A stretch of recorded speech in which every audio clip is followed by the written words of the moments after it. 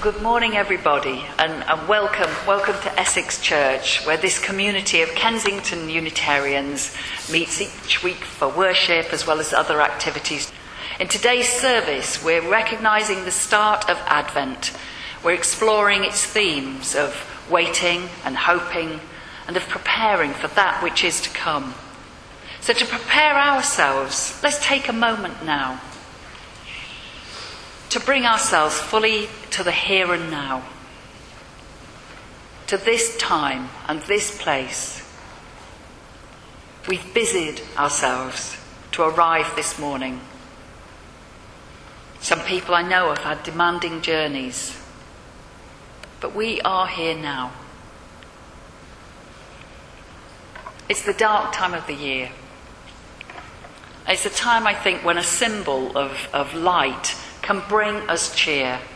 And so I've lit the first of our Advent candles today as one such symbol.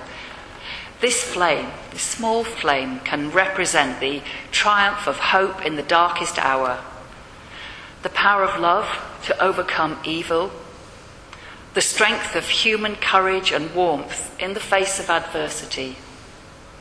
May we all know and use our abilities to be as shining lights in the darkness. And when dark times assail us, as they sometimes do, may we be guided along life's path by the shining lights that others bring. Welcome to you all.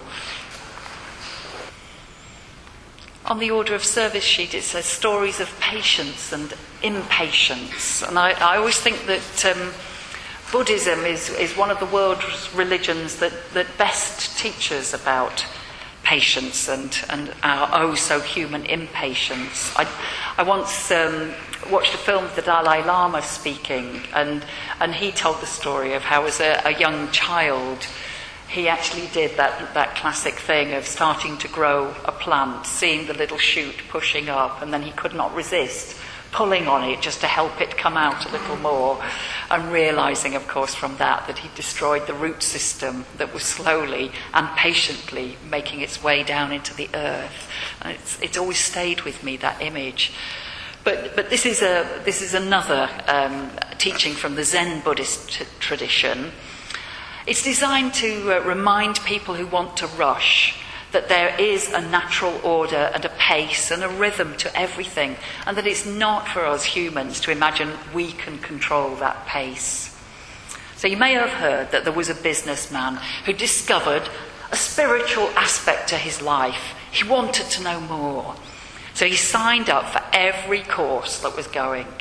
He followed the teachings of several gurus. He read self-help books every night in bed before sleep. And the bookcase started to groan under the weight of those books. And then it was that he heard of a truly wise Zen master, and he just knew that he must become the pupil of this teacher. And at last he found himself in the presence of this teacher, who he begged to take him on as a pupil. And eagerly he told the teacher all that he'd been studying and reading and thinking and doing. And the teacher listened quietly for some minutes, and finally, when he could get a word in edgeways, he politely asked the man if he would like a cup of tea. "Oh, yes, please," came the reply from the businessman who'd found spirituality and wanted to know exactly what he must do now to reach enlightenment. And so the teacher poured the cup of tea. But instead of stopping when the cup was full, he kept on pouring and pouring tea until it cascaded over the cup, over the tray, on the table, started to drip down onto the floor. "Master," exclaimed the businessman, "why are you pouring tea all over the floor? The teacup is full."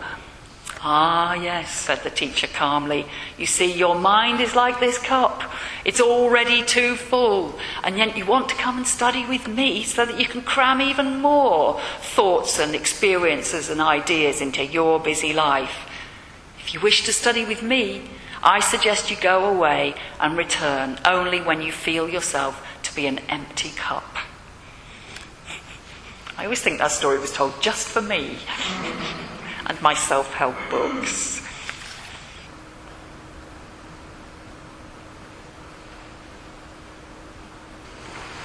It's a book from my self-help section. Slowing down to the speed of life, a useful one for some of us. It's called How to Create a More Peaceful, Simpler Life from the Inside Out, and the authors, Richard Carlson and Joseph Bailey, they're speaking of the importance of us slowing down, but rather than it being about outer slowing down, one of the key issues for them is for us to slow down our thinking and to slow down the reactivity of our emotional lives, which I think is quite a theme for some of us. In this little section, it's called Learning from Children. One day, as Richard was taking one of his daughters to the beach, he had some minor tyre trouble on one of his car wheels, and he stopped at a service station to have it repaired.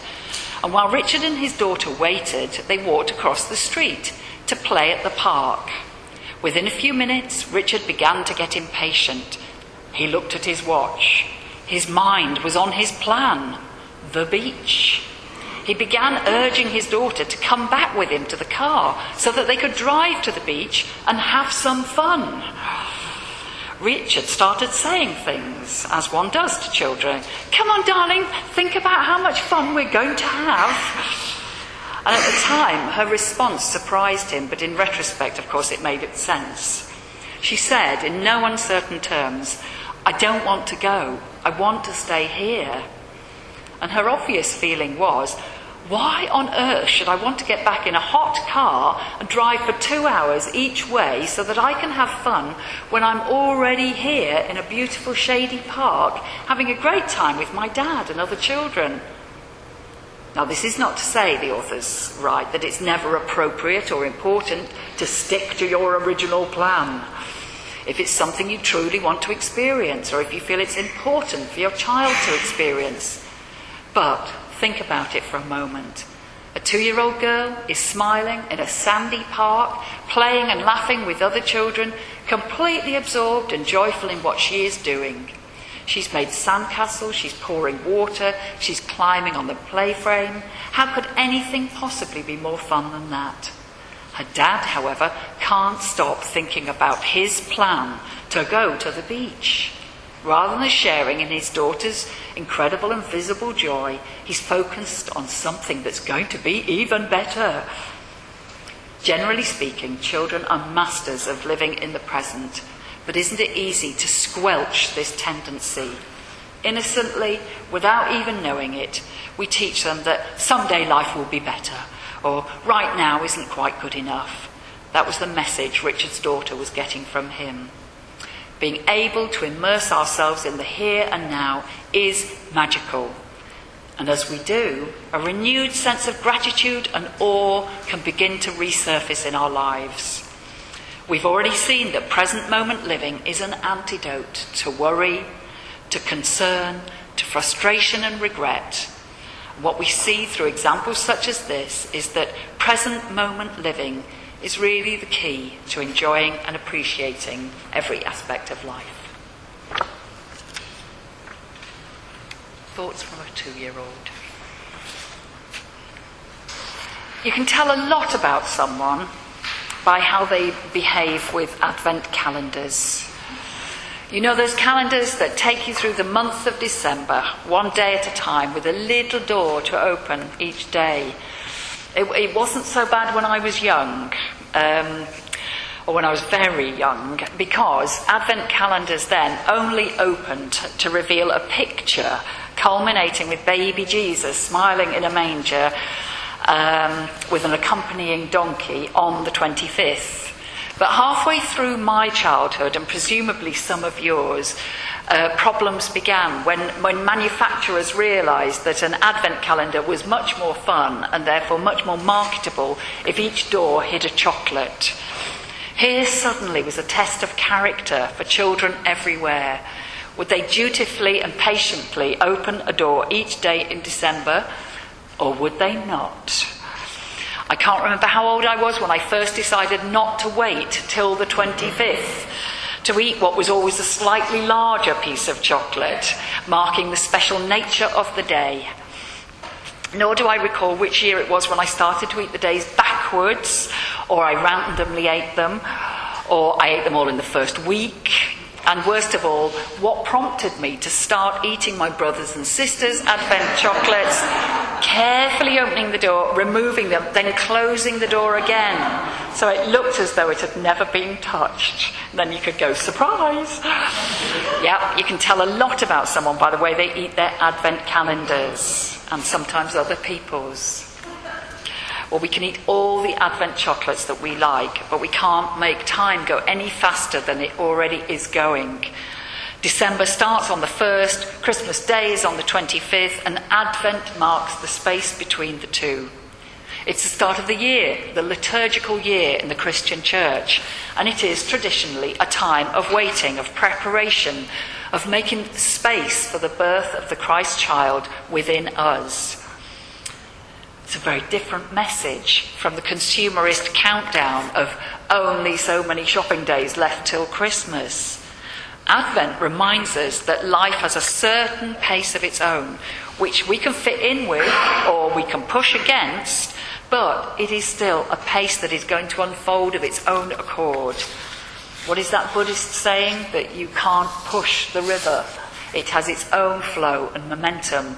And we do well to accept that and flow with it. I don't know about you, but the times when I've understood that most clearly have been the profound times, often at the start and the end of life. The experience of waiting for the death of a loved one, or of waiting for someone to be born. Those are the times when we're called to wait, and wait patiently for life to unfold as it will. For St. Augustine, patience was the companion of wisdom, for it's the wise who know how to wait.